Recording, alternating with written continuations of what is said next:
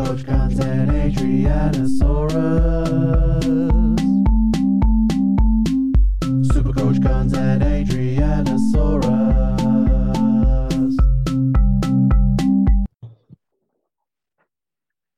All right, you heard the new intro. Ado's merged with the Supercoach Guns. We're called Supercoach Guns and Adrianasaurus because it fits in with my song. I wrote a new song for it and it fits because we both have Supercoach in the title, so it works perfectly. Now, we covered in our last one, we finished off with some double game round for round one. It's a real important round, I think, to start the year because you got to make the most of double game round players, and there's 3 teams on the double game round. So I thought that was a good point to end it. We listed 14 great players that people can think of. I don't know if you'd go too many pods outside of that. I think Nathan Coulter-Nile, as you mentioned in the previous one, our last person was probably very poddish.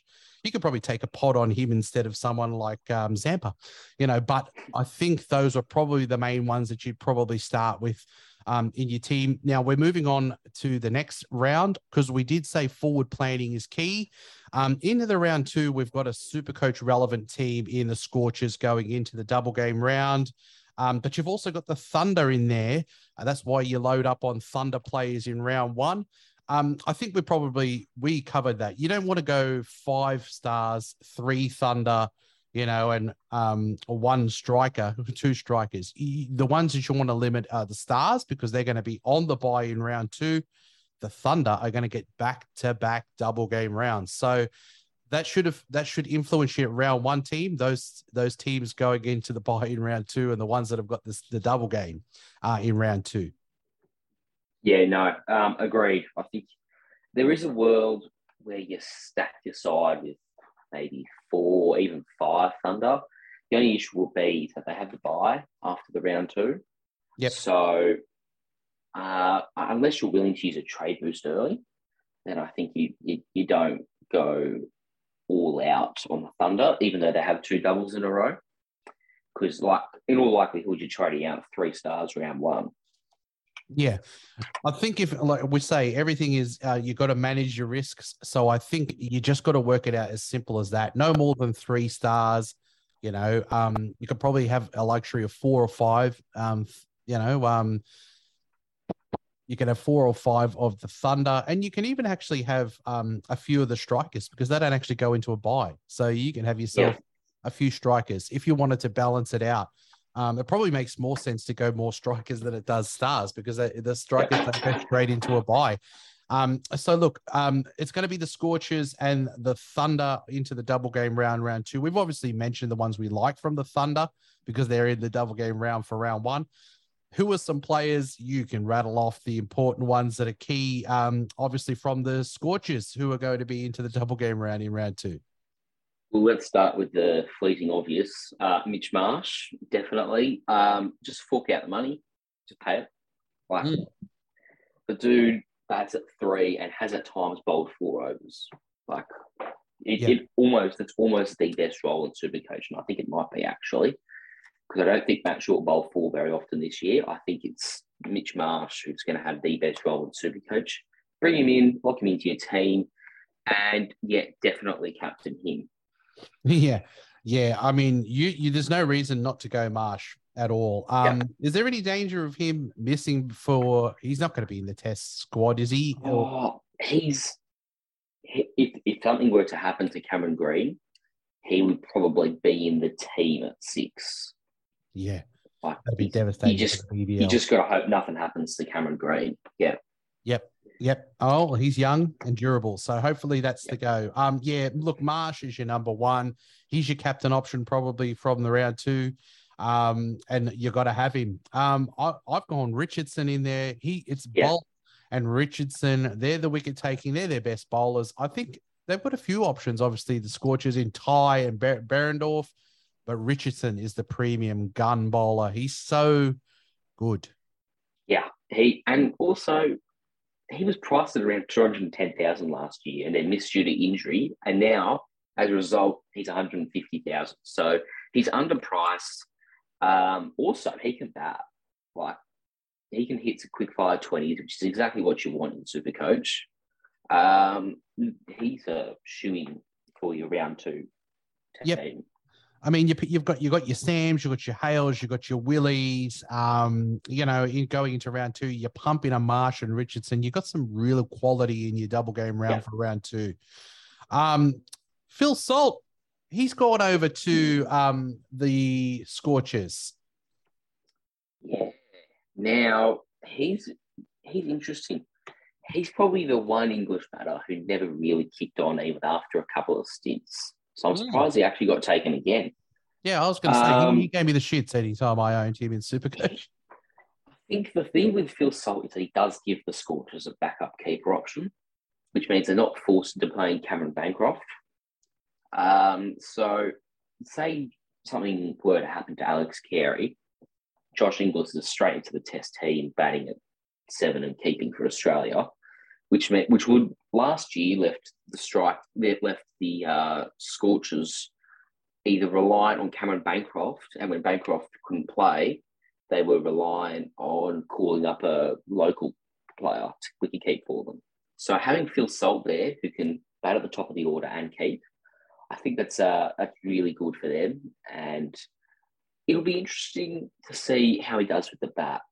I've never been a huge fan, but I probably won't pick him. I'd rather watch and see. Yeah, I don't think I'm going to take a risk on him. But look, I've heard that he's in decent form. They say.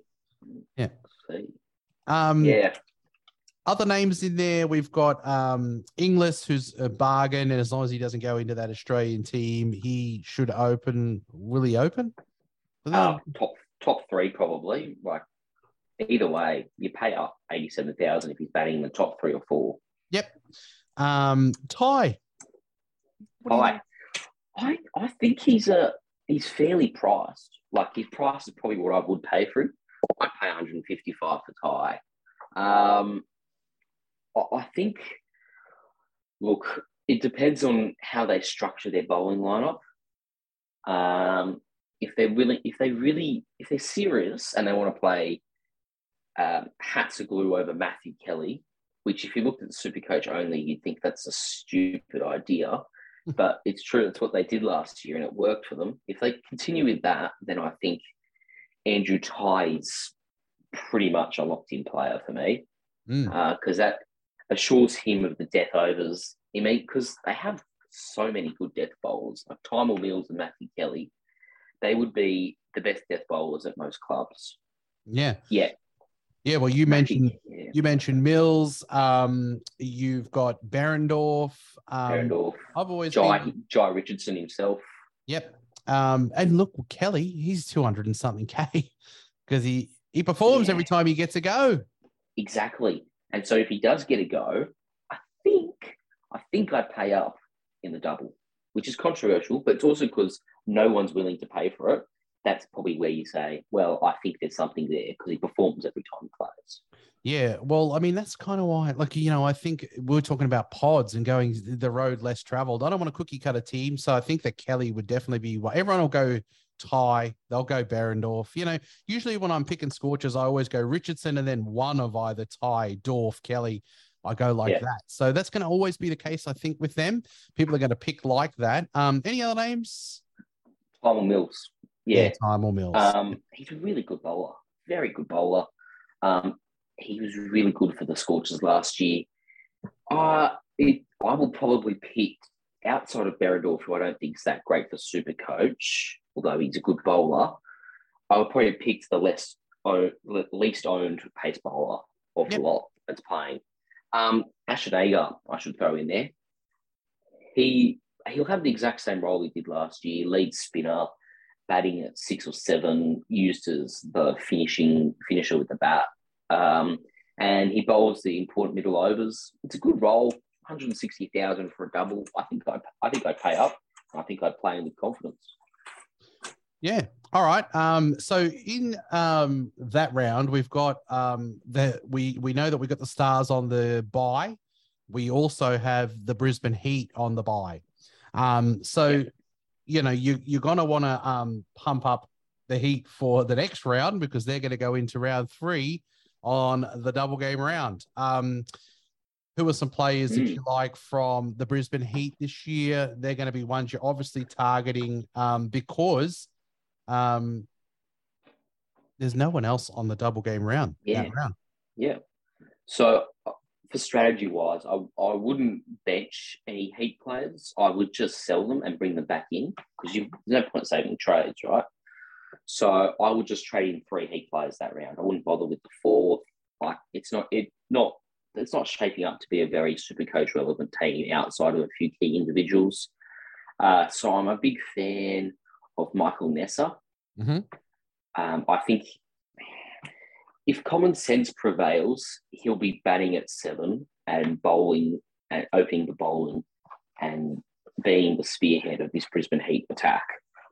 He's definitely their best pace bowler. He's probably the best of the lot with the bat in terms of quality. And he's only 110,000. It's really cheap for what he could offer. In terms of death bowling, just junk time wicket takers who have also thrown the bat a little bit, Mark Steckity and Xavier Bartlett. Steckity probably more so than Bartlett because I think Mark Steckity actually has some quality about him with the ball, whereas Bartlett certainly doesn't. I think Steckity at 170,000 for a double is a great call, particularly if you're replacing, say, Daniel Sands with Mark Steckity. That's just an easy switch sideways trade. I really do like Steckity. But at the top order, Colin Munro. Yeah. Really like him. Your thoughts? Yeah, I've got Munro in there. I had Nessa as number 1. I had Billings in there. Look, I think Billings is just quality. I've got him there with the Q. I think he's quality. He's just an expert gun for hire in T20. And I think if you're going to look, pure bat only, it's probably Renshaw, Munro, and Billings. I think Renshaw might bat too low. So yeah, but Munro, he's one of those. He's an X factor, isn't he, Munro? He can. Yeah, and that's one of the things about Lynn too. I that it could be a little sidebar is that he's going to play half his games at Adelaide Oval. It's a beautiful ground, and he can whack it out of a lovely ground. Although he's been playing at the Gabba, which isn't a bad track either, to smash some balls out of as well. Yeah, no, that's true. And then probably if he does play, as a cheaper option, I don't mind a bit of Max Bryant. He had a really good finish. The last 3 games, I think he scored 270s. And he slowed it down a little bit. He wasn't trying to strike at 180, 190. He struck at 130. He got 70 or 50. He batted really well. And just touching on cheap Heat players, Mitch Swepson as well. He seems for a double player at 100,000, but I feel like it's still too cheap for him. He should be worth 140, and so I think I'd be willing to own him for that double because, again, with all the spinners, as long as they're defending a total, they're usually okay. It's very toss dependent with the spinners. Yeah, look, the thing is, because they're one team on the bye round, unless you use a boost where you could bring in 4, Nisa would be one I'd be definitely targeting. I'd probably grab Steckity, and I'd probably put a couple, like a Munro, a Billings. You might have one spot up for grabs where you can go a pod, I think. But I think your Nisa, your Steckity, and an international like Billings or Munro will probably take up one of your, 4 spots most likely. Agreed. Yeah, all right. So that's round 3. On to the round 4. There's no teams on the double game round. So I really think that's a chance for you to start building up. That's the thing you said, if there's not the quality there's one team. I think most people are going to probably have, it'll be a combo of 3, 4, 5 Heat players in that double game round. Then you can start building up now in round 4 for your round 5. In round 5, we have the Renegades and the Sixers. So I guess in round 4, you start buying Sixers and Gades, if you like, NEA, to build up for round 5. I'd be getting the out-and-out gun players from those teams. So you look at your Kane Richardsons, your Josh Philippe's, your Sean Abbotts, and pending form and role, Daniel Christian probably qualifies in that as well. You get your gun, so you get more time out of those. You get single game round as well as the double game. So you get 3 games out of them rather than 2. Yep. So I'd be going the guns first and then your pods, riskier ones later. Yeah, I think in round 4, like you said, you got someone, you might be going a speculative player, but and going, oh, well, I'll start pumping up my numbers, but they may fail in that single round when you play him. Someone like Sean Abbott's not going to do that. So he's the first one that you should grab. He's the one that, he's an absolute animal for Supercoach. I love him. People who talk to people and they go, that defined my year. I just paid up and I started with Abbott, and because when we had COVID, people took a punt on him and he did play, the game, and he absolutely brained it. In round 4, the first player I'm going to trade in is going to be Sean Abbott. What do you mean about Philippi for this year? I haven't started with him. I just feel like he's often a bit hot and cold at the start, and he finds his consistency in the middle of the tournament. And also, there's so much value at keeper. I think you just that's a great place to build some value there. Like, if Jukes does somehow have 2 good double game rounds, he'll be worth 130,000 in no time. And Josh Inglis, he's probably should be worth not quite double what he's worth right now, but around 150, 160,000. Like, I think you got to look at the first 3 rounds, and you'll get a feel for what kind of form Philippi's in, because he is someone that can hurt you, I reckon, if he's on. No. But you'll know that's the good thing about round 4, because he wouldn't be one of the ones that I bring in first. I bring in Abbott, and I'd probably bring in Dan Christian first because they're bankable, a bit more bankable. You are high on Dan Christian this year. I am, and it's because of this statistic. In games where Daniel Christian hasn't played had not had Tom Curran in his team throughout his entire Sixers career, he's averaged 60 without Tom Curran there. When Tom Curran has been in that side, he's averaged 17. So when there's no Tom Curran, he's the main middle order all rounder, and that's what he's shaping up to be this year. The Sixers used Hayden Kerr in a plug-the-gap role last year because of his versatility with the bat and the ball. Sean Abbott, they do like in his role at batting at 8 usually, and so they put Hayden Kerr at 7. They got him bowling 3 to 4 overs a game. Dan Christian batted at 6 and did roughly the same thing in the middle overs. However, he's probably got a power surge over in him, and that's when wickets are taken.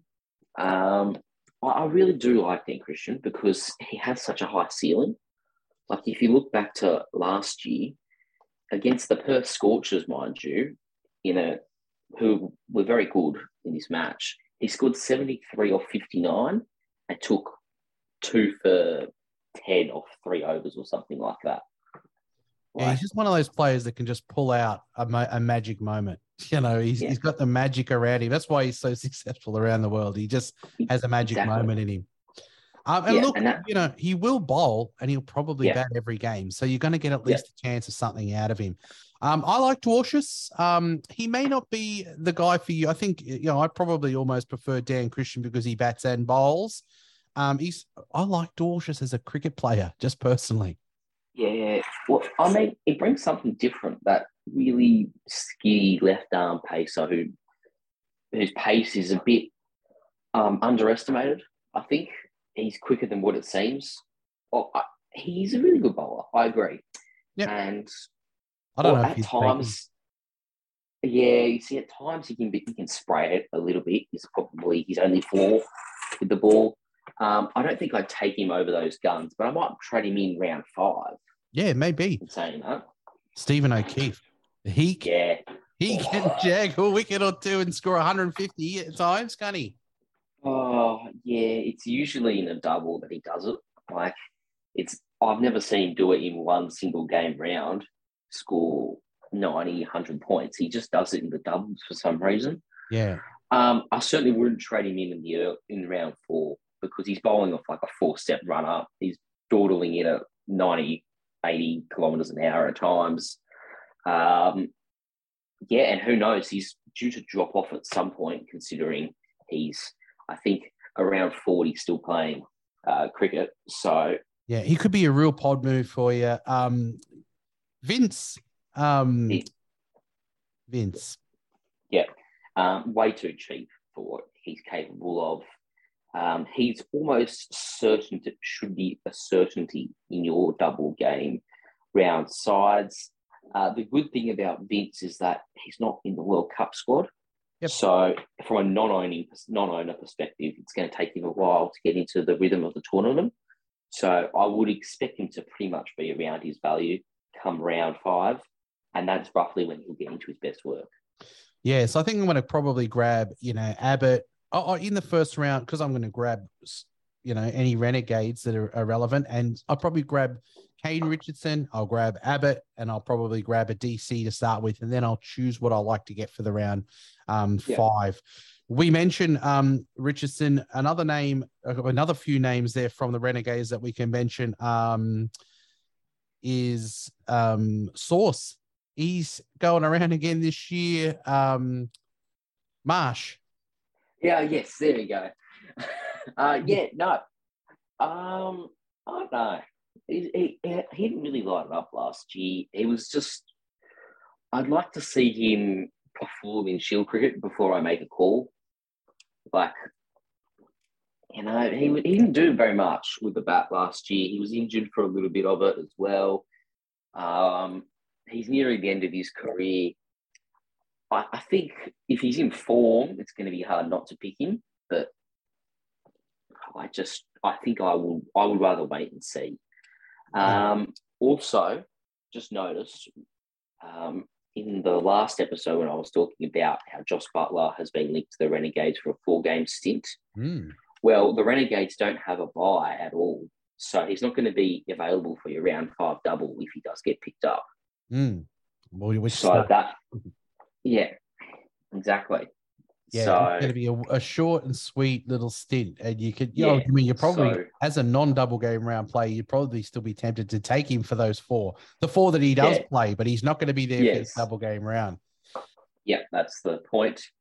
And a guy called Akil Hussain from the West Indies, 105,000.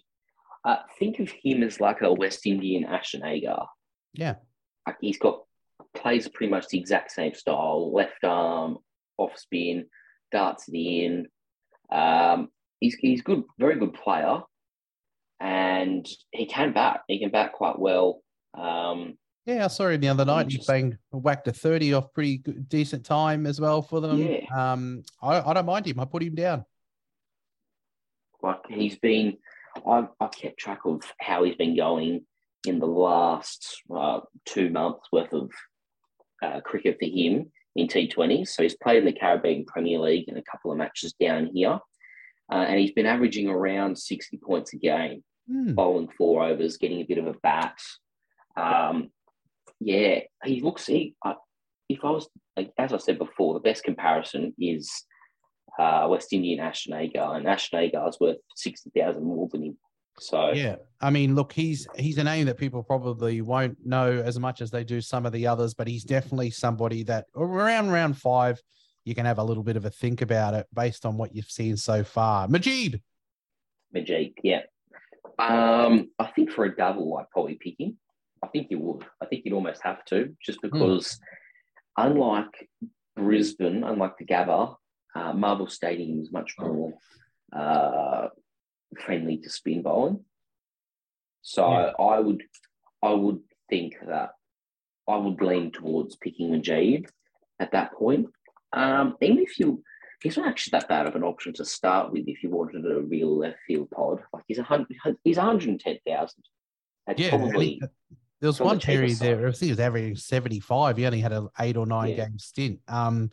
Look, and in that team, you've got Richardson is their absolute out and out gun, and then you can pretty much go whatever you like. It's a bit of a drop down, I think, and Majid is definitely one in that tier below that if you wanted to just pump up your numbers.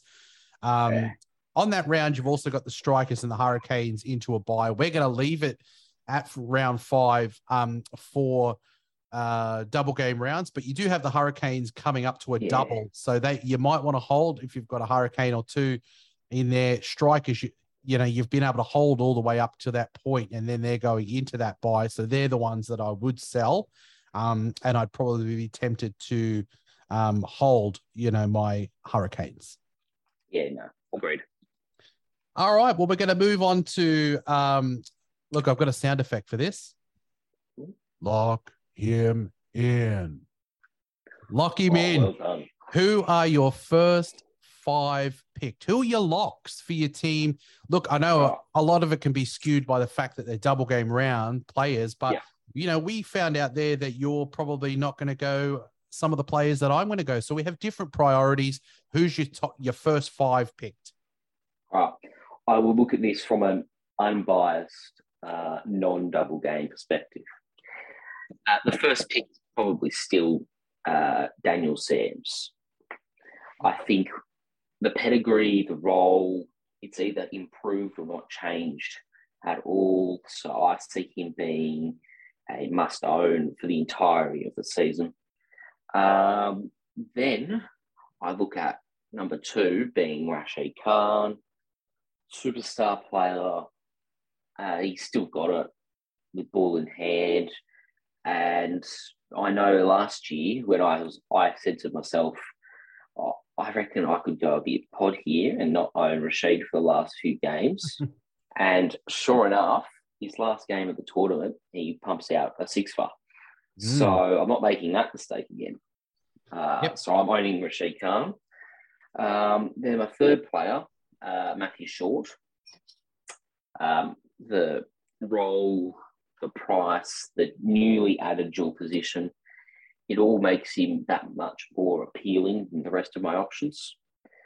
Number 4, I've got Marcus Stoinis, purely because of the price and the ceiling he has. And number 5, I have, I'm going to stay with I'm going to back David William. Yeah. He's my number 5. Again, great role, great player, and he should comfortably average 60 this year in that role. Close fit was Daniel Christian, though, with the stats that I found out on him. And, he's really good. Yeah, that sounds fair to me. Look, we're the same. Sam's is my number 1. Rashid is my number 2. For all the reasons that you said, looking at it in absolutely non-double game round sense, my number 3 is going to be Mitch Marsh. Like you said, there's no role better than it. In the past, we probably said someone like Darcy Short, because he was bowling 3 overs sometimes and opening the batting when he was in batting form. Mitch Marsh has a supreme role in that team. So if I'm looking at it on pure average, I reckon Mitch Marsh will be the highest averaging player this year. So, Sams and Rashid will give him a run for his money, but those are my first 3 picked. Sean Abbott. Now, it doesn't really fit your season to start, I think, with Sean Abbott. He's worth too much money. But when that round 4 comes, I'll probably bring Abbott in and not move him from my team, barring anything that happens for the rest of the year. I think that those guys are just a quality. Look, Abbott he's improved his batting. He's an all-rounder. Yeah, he's still got that death bowling jump time in him, and he's actually a better bowler from it still. And he's also, like you said, he's improved his batting, and he has a massive ceiling. For Supercoach. Look, for me, what am I up to now? Number 5. I would say I actually had Willie in there as well. But I don't know whether it was part of my prejudice. Well, what is it? Because I love him, and I think it's like it's going to be Sam's and Willie, the same sort of role. I think as an international, they'll roll out the red carpet. He's just got a sort of a knack about him. It was between him and Inglis. I reckon Inglis is due for a bounce back year. And I reckon he could be somebody that absolutely brains it this year with the bat. Next segment, because we've got our locks. Fading. Who are you going to fade to start the year? We talked about a couple of those in round one, but is there anyone that you're like completely off this year for Supercoach that you're just not going to go there? You sort of said, I'd rather go Rousseau than Lynn. You're not going to get on the Lynn train this year. Lynn is my very first fade. Yep. I'm not going him. I just think he passed his prime. We might see one game of insanity at some point, but knowing Chris Lynn, it won't be the double. I don't know. I think even the changing clubs, the sign that the Brisbane Heat didn't want him, even though he's like their favourite son, I think it all points to the fact that he's due to wrap up soon. Yeah. So we've got Lynn. What else do you got? Yeah. Anyone else? Okay, I've got Xavier Bartlett. Yep. Even though he's probably on my list of potential buyers for the double when they play, he's priced too high for someone with such poor job security. Like, he could be dropped at any given moment for Matt Kuhneman, and I'm not paying $210,000 for someone who could be dropped just like that after one bad game. So he's on my fade. Another fade I've got here is Henry Thornton, who from the Adelaide Strikers. Again, he's in a battle with Wes Agar for the final spot in the Adelaide Strikers lineup. And I think Wes might get it, but even if Henry Thornton does, he could easily lose his spot game one, and then he doesn't play both games of the double. And he's also worth 164,000. So again, price too high for someone with such poor job security. Yep. Then the next one I've got here is Hayden Kerr. His role's too mysterious. If we find out that he's opening the batting with Josh Felipe, then sign me up. But that'll be an easy decision. But for now, I've got him in my predicted side. I've got him batting 7 and just plugging the gaps in their lineup. And the other fade I have, where is he? Oh, I've forgotten his name. You've got to be kidding me. Yes, controversial one. Yeah. Ben McDermott. Oh, yeah, mate, that's unbelievable. I think I have a sound effect for that. No, that's not it. Oh, damn, I haven't got it. I've got a sound effect that says, "Are you for real?" Okay, and this is going to take a bit of explaining, but 212,000 for someone with only one aspect in their role. Like, I would willingly pay $200,000 for a bowler or a all-rounder, but for someone who could get out for a first ball duck, and has done so a few times. Like, every time he had a big score last year, unless it was in a double round, he backed it up with a 0. So after he scored 347 points in a double game round, 0. And then he backed it up with 11. After he scored 206 points, he then backed it up with 28. So he's such a hot and cold player that I don't think I'd be willing to pay $212,000 for him. And also, he was in probably the form of his life last year. So if he gets better from that, he's probably going to be in the Australian team before you know it anyway. So he's my fade, and it's controversial, but I like to be controversial. Yeah, look, I mean, he's one of those ones. If there was a double game round, I wouldn't be able to resist him. The season's well and truly underway. You'll kind of know what he's on, what kind of form he's in. But you know, if I went into I think I had him in the double game round when he went off, and I was just like, what a weapon. Look, number one fade for me is going to be Zampa. Yeah. Now, I did mention him as somebody that you could go into the double game round in round one, but I kind of prefer someone like Nisa, who, you know, you've got a chance if he does. Like you said, I think he should be the spearhead of their attack bowling wise, which means he's going to get to bowl, you know, in the times where you need your best bowler. And I think he's a chance with the way that they collapse. And I don't think that players like Renshaw are going to help it. You know, I think he's going to get a chance to bat. I think probably maybe ahead of players like Baisley and Bartlett. So I'm going to fade Zamps. I just think the thing, Zampa on the world stage is reliable and he's economical. I don't know whether that's where I'm going to be leaning this year. I think I can see him getting a wicket or two. I don't know if I can see him getting 3 or 4. Yeah, no. Only in like a couple of instances will he take those big wicket hauls. Otherwise, he's just going to be that 1 for 20 or 4 overs, nice and just consistent. He's not going to do anything out of the ordinary. Yeah, and I mean, look, he's on a double game round in round 1. You know, you're going to be making decisions between, you know, Zampa, Nisa, you know, I've seen him in a lot of teams of people that are posting because the price is right. When you see the price is right this year, you got to sort of ask yourself a question: why is the price right? And look, he's an absolute world class bowler. I just think in the BBL, you know, they've all played against him a lot more, so maybe he doesn't get as many wickets. I don't know. I'm going to fade him to start the year.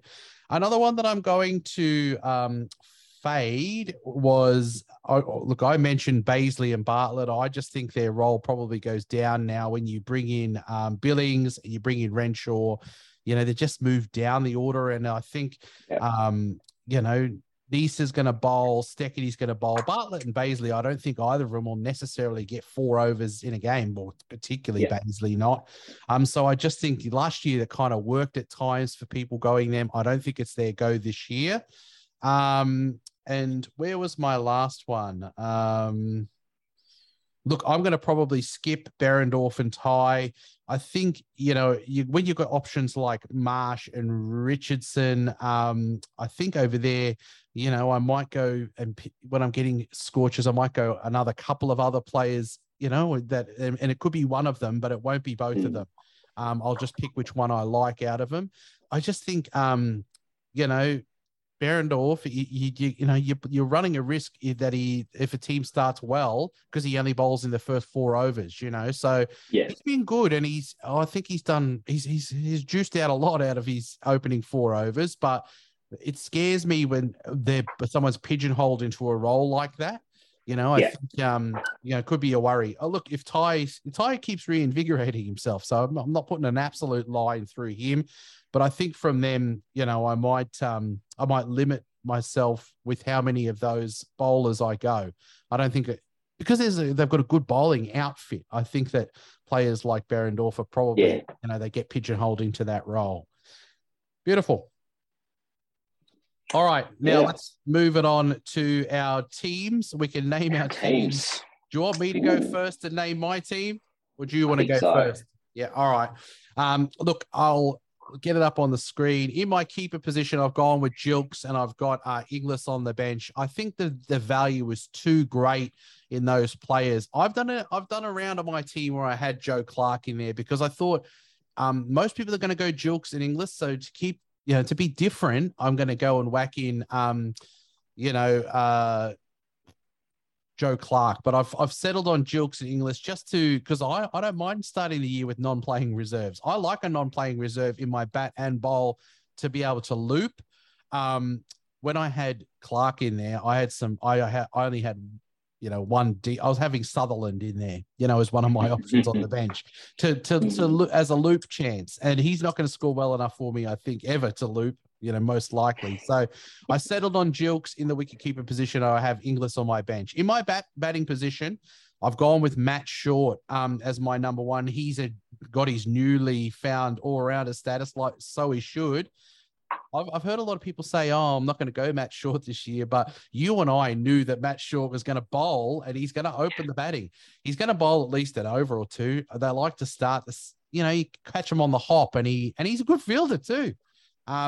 So I just think that he is going to be right up there again this year. He's 197,000. I don't see any reason why he's not going to have a great year again this year.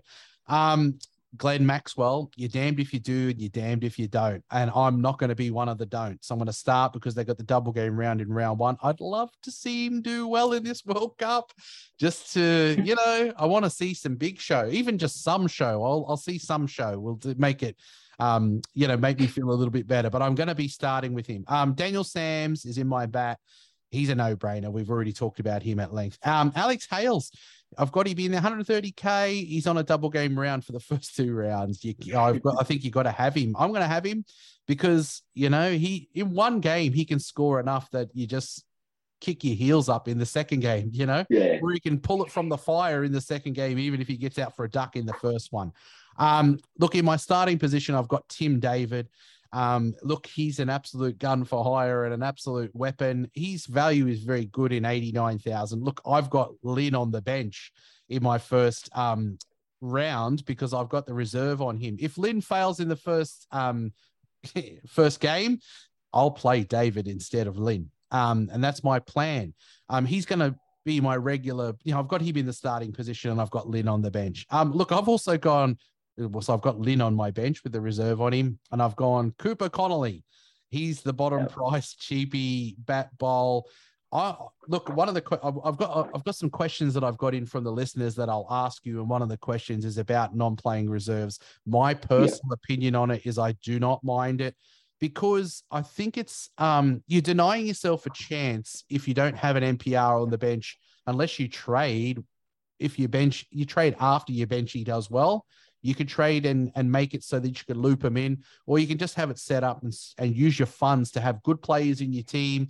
And just each time you have a reserve on a batter or a bowler, you can have a look at someone on the bench first, and then loop in the non-player reserve. So I've got Cooper Connolly in there. So that's my batting lineup.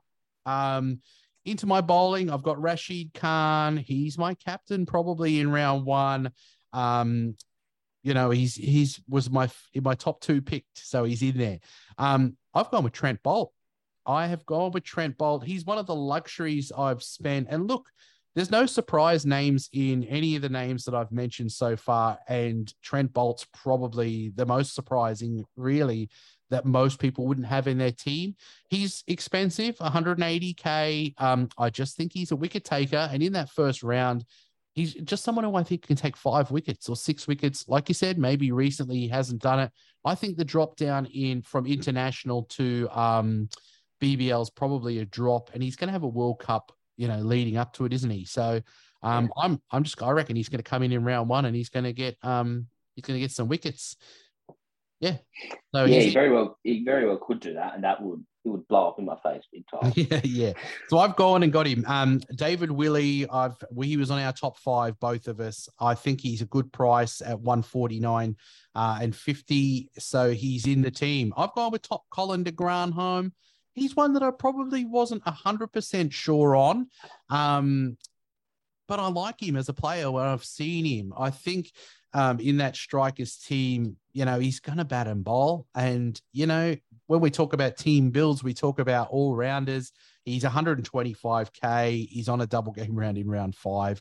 And for the balance of my team, to keep my stars down, I've gone with, a striker. And de Granholm is my guy. Marcus Stoinis. He's going to take up the last starting position for my team. He's in 83,000. Stoin shit the bed last year in Supercoach and in the BBL. He's got to have a bounce back, surely, Stoin. Yeah. He's going to have a World Cup as well, so he'll have been playing games in the lead up. Hopefully his body holds up, because we know that he can find an injury. But he's in my team currently. On the bench, I've gone with Nisa. Look, I'll pick one of those guys to have on the bench and have a reserve on them to get a look at them in the first game. I think my risky ones in there are probably Lynn and Stoin, to be honest. And I think this is more of a sure thing. So I could probably, the Stars play the first game, so I could have Stoin on the bench. And if Stoin fails, we could do it like that. But that was the reason why I've gone with Jilks instead of Clark, so that I could have somebody, 2 100K bench options to actually have their, if you've got someone like Lynn and Stoin as your loop options, and one of them comes off, that's why I have non-playing reserves. Look, my other one is Caliper. What's his name? Kalapotha. Yep, Kalapotha's in there at the moment. He's sort of just a bench warmer. I'm going to have a bottom price cheapie. I don't care. I want a non-playing reserve there. Is that controversial? I've seen the great man, Tim Mitchell, he's released his team there on Twitter, and he's got no non-playing reserves. He's got two 100K plus players on his bench. If he had the reserves on his players are worth nothing then, because he's not going to be able to loop them in. Yeah, and that's my thought too. If you're going to go with an expensive bench, then you need to complement it with a non-player. Yeah, so you can. What's the point of having those players if all they're going to be doing is being a bench? I mean, look, you could be stacking a team. You know, you're going to have players who are going to potentially come up on a double game round. So you've got a better balance of, you know, extra players that could just be on a double game round. But to me, while you're doing that, I'm getting a look at a batter and a bowler every single game. And if they come off, I'm going to loop them in and I'm going to enhance my score. That's the team as it stands now. You know, if I punch Lynn in instead of Tim David, I'm 1,404 is my projected, which is a monster, you know, first round projection. 3 teams on the bye though. That's the team as it stands. Yeah, right. All right. I'll get into mine. Full disclaimer, my projected is not as high as yours. It's at 1,250. So we'll start out at keeper. I've got Matt Gilkes and Josh Inglis. Matt Gilkes, I feel like he's finally due for his big breakout year. Everything's pointing towards him finally going big. He's got no real threat to his top order role, opening the batting. And he plays four times in the first 2 rounds. So is there much risk? No, not really. So I like him as an option. The bench keeper is Josh Inglis. That's a pretty obvious one. You're looking at a cheap keeper who is an international quality and is due to have a bounce back year in a big way.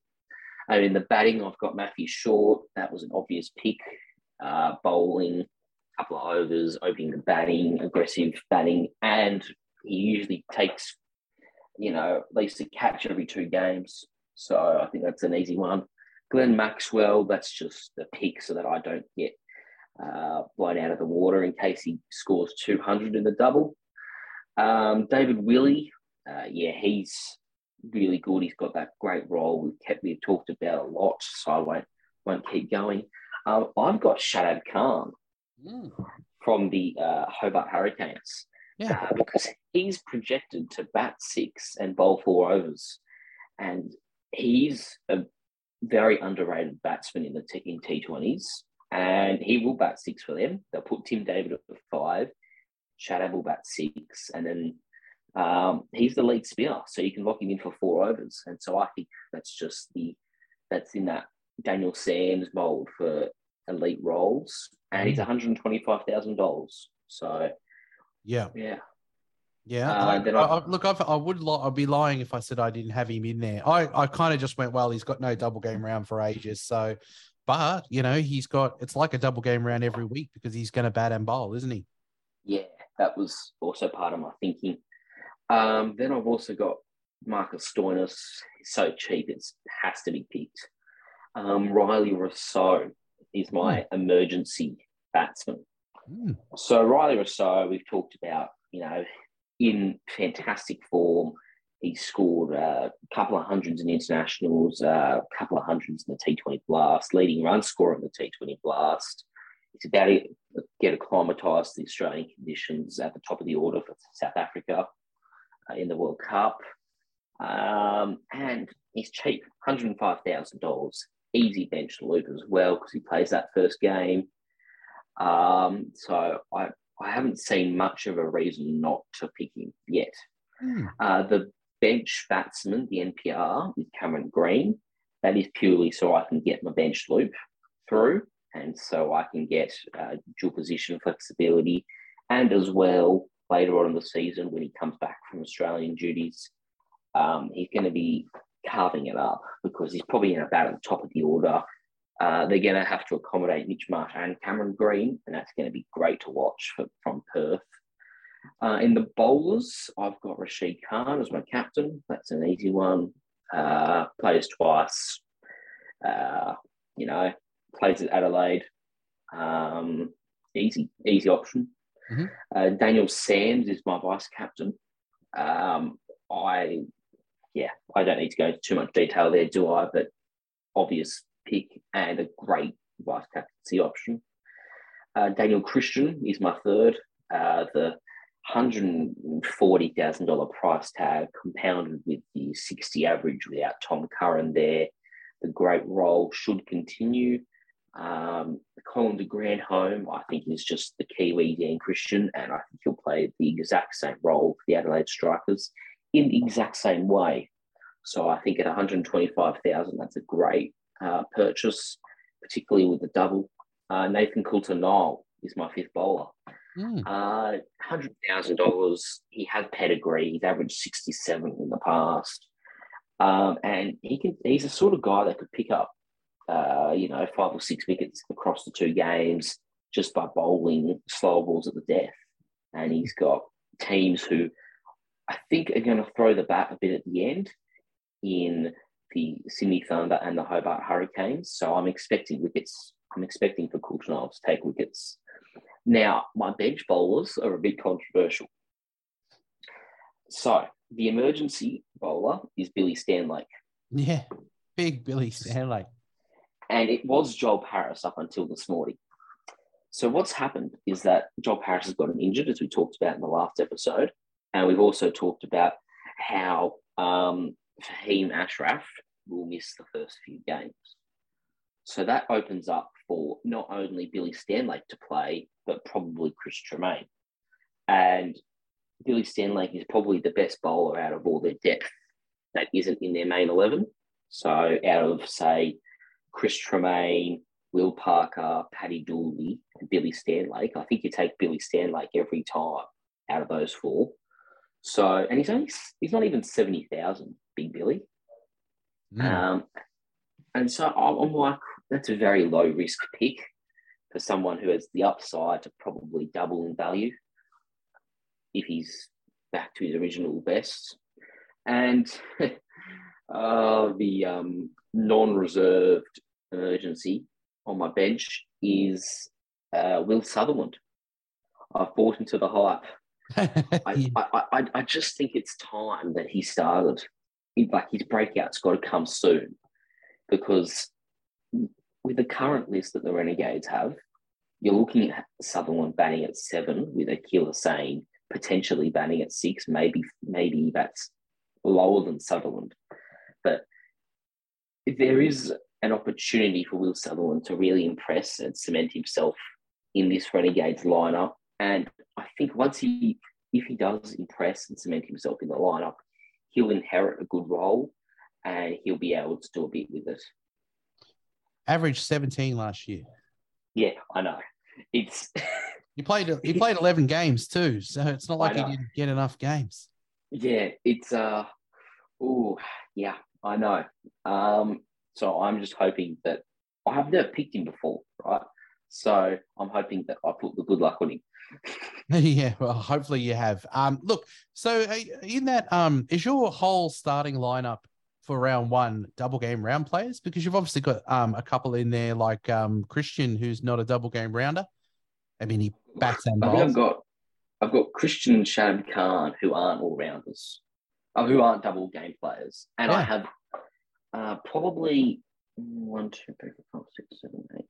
I'm gonna say if you don't count Rashid Khan as an all rounder, which I probably wouldn't nowadays, I've got 9 guys contributing 2 times a game. So I've got the keeper, obviously, and then I've got 8 all rounders. Yeah.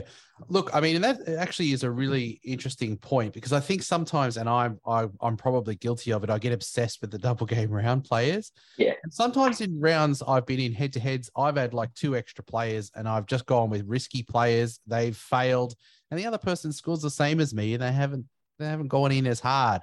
So, if you look at it in that sense, if someone bats 4 overs and gets bowls 4 overs and then gets a bat, they can outscore it. We've seen so many players that can outscore people on a double game round. So, if someone like Shadab Khan has a great role for 125,000, maybe you don't go with, a Zampa, because he's going to get 2 opportunities in that first round, and so is Zampa. He's going to get 2 bowls. So, that's a way to think of it, is about a genuine all-rounder gets 2 goes a game. so you don't necessarily have to exclude yourself. I mean, that's the thing about the great man Tim Mitchell. There's such good value, and he couldn't resist those guys on his bench. I don't know if he'll stay with that, but he's got Shadab Khan, he's got Nisa on his bench. Those guys are absolute value. So, you can't blame him. That's for sure. Yeah, no, I can't. Like, I understand the appeal of going with a spread lineup. Yeah. All right. Well, let's ask 5 questions that I've received here to socials. You can answer them for me, and I'll be the question asker. Can you afford not to go all double game round players for round 1? We were just talking about that. I think you can. Yeah, I think there's going to be there's players who aren't playing the double, which warrant selection. If I wasn't so set in my ways on Dan Christian and Shadab Khan, I would probably pick Michael Nisa at the price. I would probably consider Josh Philippi. I think he's again, good player. Obviously, I have my doubts over him, but, he can hurt you even in just the one game. He can score for 2. So, yeah, I think you can pick non-double game round players in this, even though there's 3 teams playing twice. Yeah, I mean, I think that's something that we could probably take away from it. I'm just like go hard as, but maybe because I've even got like 2 on the bench. I've got Lynn and Nisa on the bench. Maybe I could peel one back and get in just a player who I want. Because Shadab Khan, he's a great player. He's an international. Yeah. And Dan Christian with no Curran there. The non-Curran factor is a big thing. Number 2 question is NPRs in your bat and bowl a go or a no? Look, I'm sort of like, yes, if we do get the right ones. So if we get a couple of 42,000 bat bowls, then I'll be tempted. But right now, I'm liking the appeal of doing definitely one bench loop, and then using the bowling section where, unless a 42,000 cheapie comes along, I'm just going to stick with Sutherland and hope he finds some form. I think you should definitely have one bench loop. Whether or not you need 2, which would mean that you need 2 NPRs, I don't know. There's probably no particularly right or wrong answer there. It just depends on how money is going in your side. Like, have you put enough faith in these valued players, or are you going to go all out on some guys like, Glenn Maxwell? You're going to pay $200,000 for Sean Abbott to start the season. It just depends on how you want to structure your lineup. Yeah.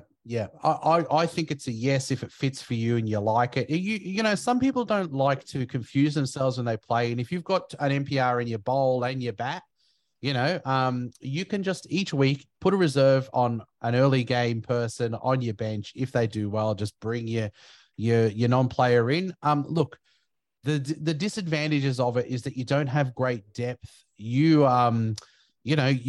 Managing your roster, everyone else is managing. Even if you've got one, they've just got one more piece on the board. It's like a chess game. They've got an extra piece to play with. It's not without risk. I always play NRL Supercoach. This year I went a little lighter on my NPRs because I thought the team, you needed depth. I don't think COVID's going to affect this year. I don't think we're going to have, a lot of things that are going to trip it up too much. So I think you can probably afford to have one in the bat and bowl. If you've got, for me, I'm not relying on a Will Sutherland. I'm going to have Nisa, and if Nisa goes well, it could be a Shadab Khan. I could just play Shadab Khan, see how he goes, and if he does great, I'll bring him in. So if you've got quality in those ones, you only have NPRs so that you can have a look at 2 good bench loops. If you can get 2 good people in your bench loop spot, like in your playing bench spot, have yourself a bench non-playing reserve in bat and bowl if you like. But the smart play is probably 1. I don't think you should go in with none. What's your feel for when the boosts are the go? Do you have anything that's sort of looking out at you at the moment as a time to maybe flick a boost? I think if we have a big double game round, so if we have like I'm going to say if we have like 5 or 6 games, and yeah, so this is a good one. Round 8. If you have a look at round 8, the Sixers and the Hurricanes play twice. But in round 7, everyone plays once, and then in rounds, so like leading up to it, everyone plays once. So you could almost go super hard at that round 8 and say, I want to use 4 trades there. I'm going to designate 4 trades there. I'm going to just focus on the building my team throughout, and then throughout the rounds leading up to it. And then on the round of, I will probably just use 4 trades, build up my team to the double, and then have some players around it. Yep. Yeah, I mean, I agree. I think, seeing where you could use a point to pump it up on those limited double game round ones. For me, the ones that sort of stick out are probably even into round 2. I know if you're somebody that likes stars, or you want to go in with 4 stars, I think it's going to be, there could be good options in the Scorchers lineup to grab 4.